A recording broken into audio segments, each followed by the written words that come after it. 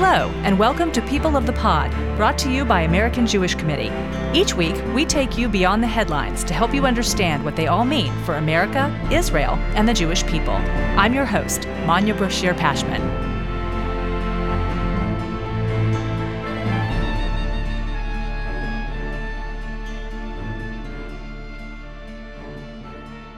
Last week at Paris Fashion Week, rapper Kanye West, now known as Ye, debuted a t-shirt for his new fashion line emblazoned with the slogan, "White Lives Matter," a phrase often touted by white supremacists. But that was only the beginning. By this week, Fox News had aired a two-part, 2-hour conversation between the rapper and Tucker Carlson, peppered with troubling language about Jews, while Twitter and Instagram had removed his anti-Semitic tirades from their platforms and frozen his accounts. Here to discuss why this celebrity and his hateful eccentricities matter is Holly Hufnagel, AJC's U.S. Director for Combating Anti-Semitism. Holly, welcome. Thank you for having me. So let's walk through some of these anti-Semitic tropes that Kanye West has spewed over the last week alone that caused such alarm. I prefer my kids' new Hanukkah and Kwanzaa. At least it will come with some financial engineering. What is troubling about that statement, Holly? Here, Kanye, or Ye, was speaking about what his kids were learning in school. And he inappropriately connected Hanukkah, the Jewish festival of lights, with the stereotype that Jews are connected to finances or are wealth or money oriented. He also used the word engineering, which I know financial engineering is an actual field of study, applying engineering methods and problem-solving skills to resolve problems within finance. But when I hear the word engineering, looking at a long history of words used to further stereotypes about Jews, it can mean something else. The verb to engineer, according to Webster Dictionary, actually means calculated manipulation or direction as of behavior. And the accusation of Jews engineering or manipulating financial markets has a long and painful history, in part because money lending, trade, and commerce were the few professions that Jews were allowed to have. So again, that association of Jews with money has fueled anti-Semitism for hundreds of years. And these stereotypes still affect Jews today. And that was the harmful stereotype that Kanye furthered here. So now producers of the show cut that statement from this two-part, 2-hour conversation that aired on Fox News over the weekend. Was that the right thing to do, or should they have let him say it on the air? It's a good question about right things to do. Fox News can do whatever it wants as a company. It's their prerogative. It's useful that this clip is now available because it further reveals Ye's thinking, and we can discuss why it's problematic. But in my opinion, it was a good decision not to share the clip equating Jewish holidays to financial engineering as part of that whole interview. Just given the large viewership of Fox, putting that trope out there, a trope that's familiar, and again, given that long history, coming from a celebrity, that would be incredibly harmful to the perpetuation of anti-Semitism. So now he also said, and they did not edit out, his accusation that Jared Kushner negotiated the Abraham Accords simply to make money. So why is that one anti-Semitic? This is, again, another problematic statement. I might not quite call it overt anti-Semitism, maybe anti-Semitism adjacent, and just in part because Jared's Jewishness was actually not part of the conversation. But two issues here. One, Jared is a well-known Jewish figure. And people know this. And because Ye's words are not true, again, they can fuel that anti-Semitic stereotype about connecting Jews with wanting to make money or being greedy. And two, Kanye knows he is potentially saying something problematic because he asks Tucker Carlson right after he makes that statement. He asks, quote, "Is this too heavy-handed to say on this platform?" End quote. And Tucker responds, quote, "No, that is your opinion. We are not in the censorship business," end quote, which actually is why I think that clip did air, because Tucker Carlson actually said we are not in the censorship business. In other words, it was more to give Tucker Carlson his say and a voice rather than Kanye in that case. So let's hear another one of these clips from Kanye West's interview. When I say Jew, I mean the 12 lost tribes of Judah, the blood of Christ, who the people known as the race Black really are. This is who our people are. Which tropes did this one perpetuate? So let's take a step back here when we look at the 12 lost tribes of Judah. This phrase has been used by many throughout history. And when seen within Black history, it's part of the belief of something called Black chosenness, that African Americans are the descendants of the 12 Hebrew tribes of Israel who settled across Africa after the destruction of the Kingdom of Israel and were eventually sold into slavery during the Atlantic slave trade. And we know that early forms of Black nationalism that would lead to the Nation of Islam would be rooted in this belief. Now, several Black Christians will adhere to this belief, again, seeing Black people as the true descendants of the biblical 12 tribes of Israel, and Kanye, based on these statements, is one of them. But the line is crossed when the belief goes from thinking of one's racial or ethnic group as being descended from these 12 tribes to saying that Ashkenazi Jews today, Jews that we would describe as white, although that can also be a problematic label, are somehow not real Jews or quote unquote fake Jews. And this is when we get into full anti-Semitism, this belief that Jews today are not really Jews or they're just pretending, which is such a degrading and despicable thing to say. That was actually the motivation behind the Jersey City kosher market attacks in December 2019. This was committed by two individuals espousing more of this radicalized Black Hebrew Israelite beliefs. I want to make a small comment also here about Kanye's emphasis on Judah. Within Christianity, Jesus is referred to as the Lion of Judah, because this is the tribe that not only King David and King Solomon come from, but it's also going to be the tribe of the Messiah. And Christians believe Jesus is the Messiah, and it's by his blood, his dying on the cross for the sins of the world, which Kanye specifically references. He says, the blood of Christ, that humanity is forgiven and will have eternal life. And he ends the segment by saying, this, as a Christian, is my belief. And we really can't tell from this clip if he actually believes that Jews today are not real Jews and only Blacks are Jews, but his language is foundational for real examples of anti-Semitism. So we do have to be careful here, and this needs to be further questioned and explained. In other words, it has echoes, at least, of that ideology. Absolutely. Okay, so those were two of the more troubling statements that Kanye West made during the Fox News interview. Now let's discuss his social media posts.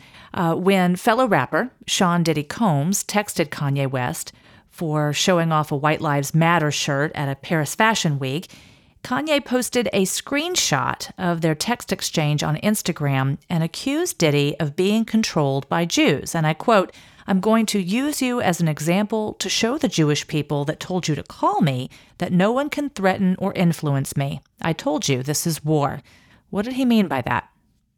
So this was really kind of that first Instagram post, right? The screenshot of this text exchange, which really alerted us, even at AJC, to speak out.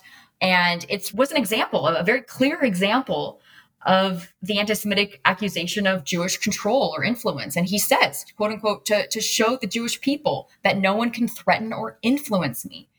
And it's not just one Jewish individual. He's actually saying Jewish people. And anti-Semitic tropes that claim Jews control things, controls the media or influences the banks, governments. There's a long history here, this long-standing conspiracy of secret Jewish power. And it's really actually all rooted in something called Protocols of the Elders of Zion. This is anti-Semitic fabrication first published in the Russian Empire in the early 1900s. It actually continues to be published and shared today, unfortunately. And it was this nefarious publication centered on these conspiracies, again, of Jewish influence, Jewish power, wealth, plots to control governments, economies, dual loyalty of Jews, that first really gave life to anti-Semitism not based on religion. And it was the primary source for Adolf Hitler on the far right during propaganda during the Nazi era, but it was also used in the Soviet Union on the far left.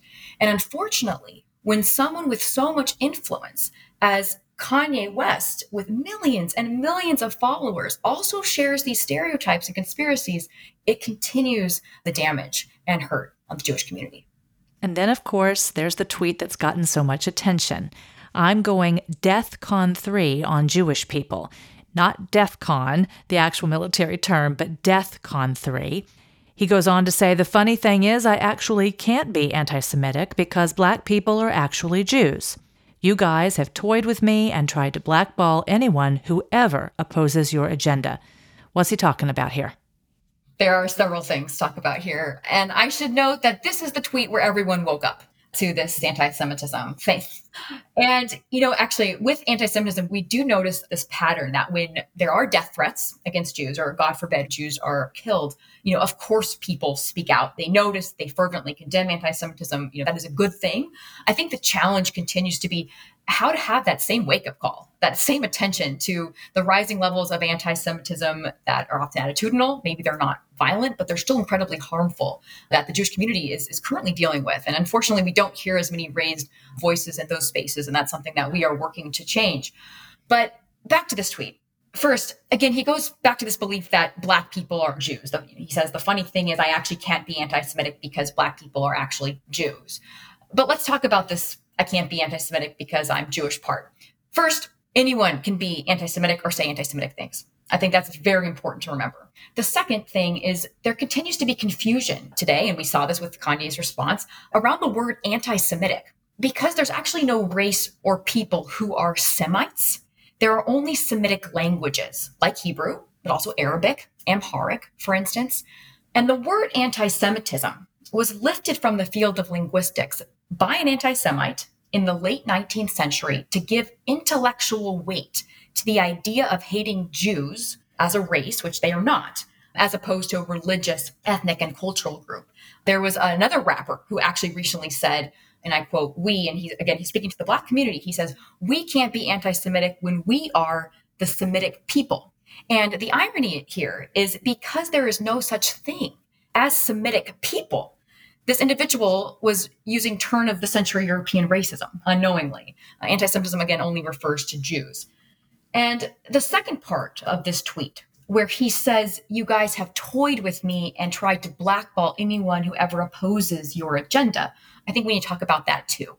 This gets to the anti-Semitic accusation, again, of control, manipulation, that you have toyed with me. And we often see anti-Semitic imagery of Jews as puppet masters, as quote unquote toying with world leaders, which is another common feature, again, in Nazi propaganda and in Soviet anti-Zionist propaganda. And in this quote, we also see the trope of silencing. One of the longest standing anti-Semitic attacks leveled against Jews, that they wield the power of the anti-Semitic label to silence the opposition. Kanye said, quote, you guys tried to blackball anyone who ever opposes your agenda. And he also tweeted out separately the question, quote unquote, who do you think created cancel culture? So we have this example of accusing Jews of silencing others. And the last thing I just want to note here, because this is a good example of it, we often talk about anti-Semitism being irrational. I think it's very important when we describe anti-Semitism, it's an irrational hatred and irrational prejudice, conspiracy. That's in part where the irrationality comes from. Jews are blamed for being cosmopolitan, but they're also blamed for being too clannish. They're blamed for being capitalist, but they're also blamed for being communist. And here, with silencing, Jews are both blamed for silencing their critics, but then accused for speaking out or trying to say something. So that's an example of that irrationality. Rather, unfortunately, cyclical in a way. It's impossible to win. It's a lose-lose situation. Now, both Instagram and Twitter removed these last two posts that we just discussed and locked Kanye West's accounts indefinitely. Is that the right approach? I mean, are these social media companies getting better, smarter, more responsible about policing their platforms?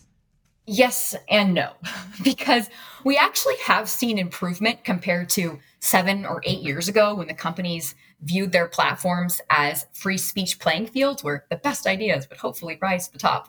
That did not happen. We saw the worst ideas, the most hateful, the most conspiratorial ideas rise to the top because lies, anger, fear, that generates the most engagement online. I use this example a lot, but back in 2015, for instance, when ISIS was at its peak, it had 70,000 accounts on Twitter. And we know when Twitter finally removed ISIS, that it severely limited the Islamic State's ability to recruit and to act. So thank goodness for improved hate speech policies, for not allowing terrorist groups to use the platform, and for content removal that violates the company's community standards that users agree to, by the way, when they sign up to use the platform, for that to also happen. And, we can't forget this. The removal of Kanye's Instagram posts and his tweets was not an infringement of his First Amendment rights, because he's using a private company's platform and has promised when signing up to abide by its rules. So it was the right decision to remove the posts because they violated their policies.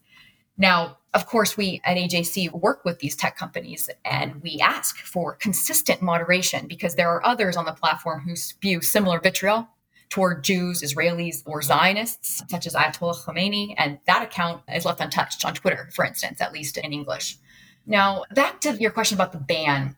I'm not sure about the indefinite ban on the accounts. The companies do have their own rules, and I know that a certain number of strikes, like after a certain number of violations, you won't be able to use the platform. So I don't know how many times Kanye has actually violated those community standards before this latest rant. And so that might have contributed to that decision. I will note that these platforms do need to do a better job and more accurately understand what anti-Semitism looks like today. And that's been one of our biggest challenges. Meta and Instagram and Facebook has additional lines in their policies about harmful Jewish stereotypes not being allowed, Holocaust denial being prohibited. This was actually something that AJC was able to work with Meta than Facebook on a couple of years ago, for instance. But Twitter does not clearly define anti-Semitism at all. Jews and Israelis are protected, under quote unquote religious affiliation and national origin, respectively. And one cannot incite harm towards, them on the basis of these categories. But that leaves so much room for so much anti-Semitism, especially anti-Semitic conspiracy theories. And both platforms actually have no mechanism right now in place for when the word Zionist is used as a proxy for Jews. So this is one of many reasons why AJC is encouraging social media companies to map the IRA, the International Holocaust Remembrance Alliance, working definition of anti-Semitism onto their policies, why we're continuing to demand algorithmic transparency and consistent moderation.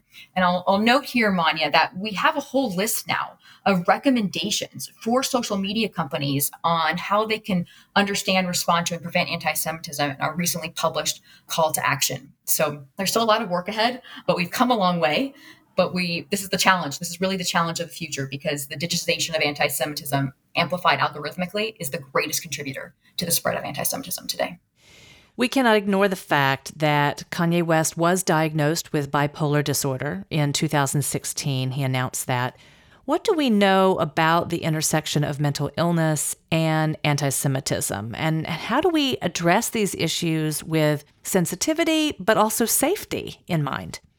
This has been making the rounds as well in the news. And I think it's important to be very clear that there's not an intersection between anti-Semitism and mental illness. Several clinical psychologists have actually commented on bipolar disorder following Kanye's anti-Semitism, again, noting that there's not a connection. They'll say that while unmanaged, mental health conditions can lead people to act or say things uncharacteristic manner. Racism and anti-Semitism are not mental health conditions, and mental health issues is not a cause or an excuse for anti-Jewish prejudice. In fact, I appreciate this quote by one clinical psychologist who noted, and I quote, "There are many people who don't have mental health issues who are racist and bigoted. And there are many people with mental health issues who are not racist or bigoted. We want to see those as two very different issues," end quote. So I think, the bottom line, and in all sensitivity, the bottom line is mental illness does not excuse anti-Semitism or any other form of hatred or bigotry, and it must be called out. Okay, we've talked about what Kanye said, how he said it, who he said it to, 31 million followers. We've also talked a little about who's giving him a platform to say these things and why. So what can we take away from this? What does this teach us about society?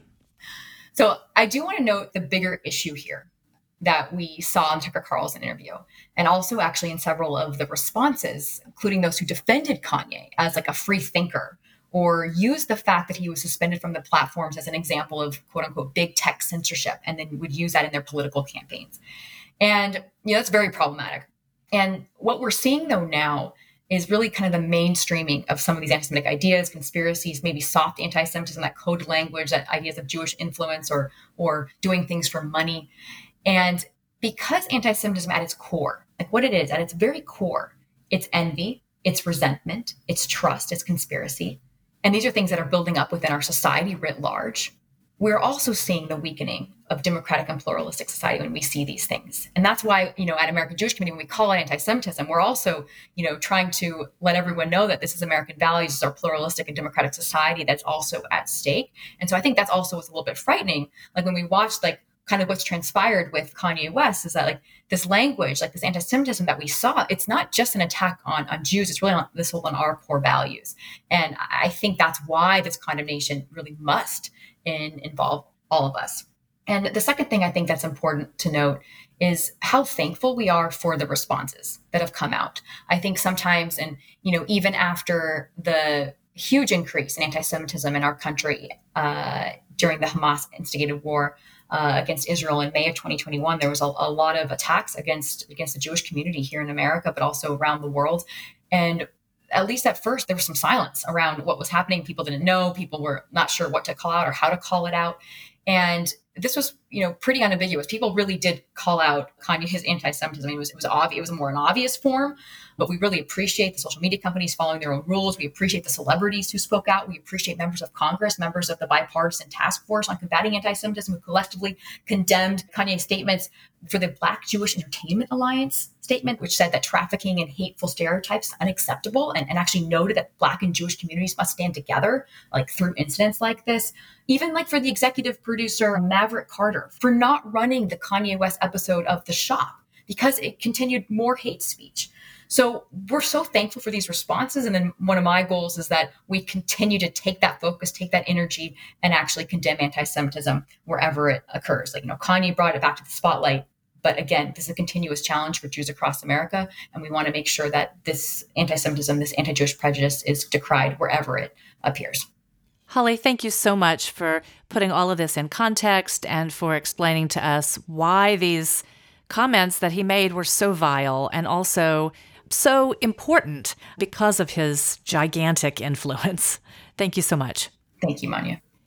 If you missed last week's episode, be sure to tune in for my conversation with AJC's new CEO, Ted Deutsch. He shares his journey from a childhood in Bethlehem, Pennsylvania, to the halls of Congress and reflects on what brought him to the helm of AJC. Thank you for listening. This episode is brought to you by AJC. Our producer is Atara Lakritz. Our sound engineer is TK Broderick. You can subscribe to People of the Pod on Apple Podcasts, Spotify, or Google Podcasts, or learn more at ajc.org/peopleofthepod. The views and opinions of our guests don't necessarily reflect the positions of AJC. We'd love to hear your views and opinions or your questions. You can reach us at peopleofthepod@ajc.org. If you've enjoyed this episode, please be sure to tell your friends, tag us on social media with #PeopleOfThePod, and hop on to Apple Podcasts to rate us and write a review to help more listeners find us. Tune in next week for another episode of People of the Pod.